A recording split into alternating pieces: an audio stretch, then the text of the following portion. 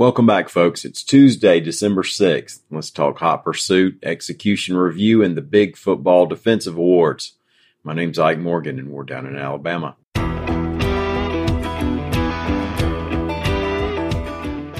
There's an ongoing debate over car chases involving law enforcement, and agencies and policymakers have for years been faced with the dilemma over letting lawbreakers get away or taking part in an event that is potentially dangerous for the pursuers, the pursuees, and anybody who might be in the path of the chase.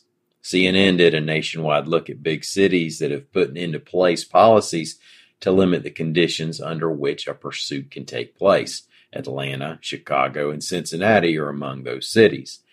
AL.com's John Sharp reports that Mobile, Alabama police are defending their policy after a short chase ended in a deadly crash early Sunday.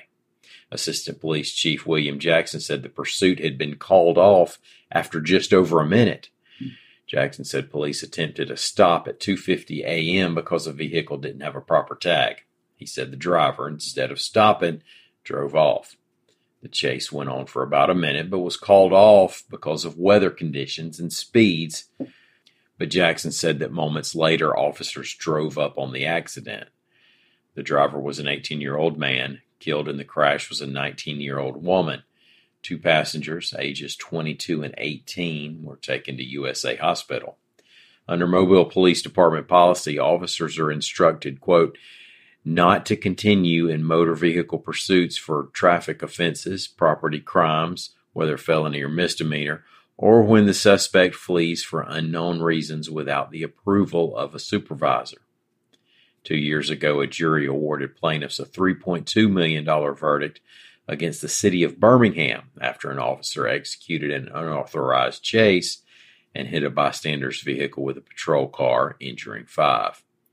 The state legislature might be considering a proposal during next year's session that would make fleeing and eluding police a Class C felony.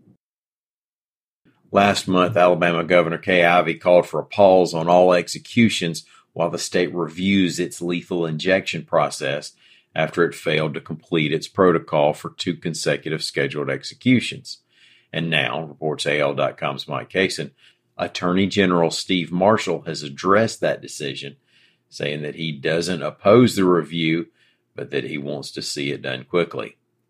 There are no pending requests for execution dates, but Marshall said, quote, this needs to be expedited quickly because we have victims' families right now that are asking the question of when we'll be able to seek that next date.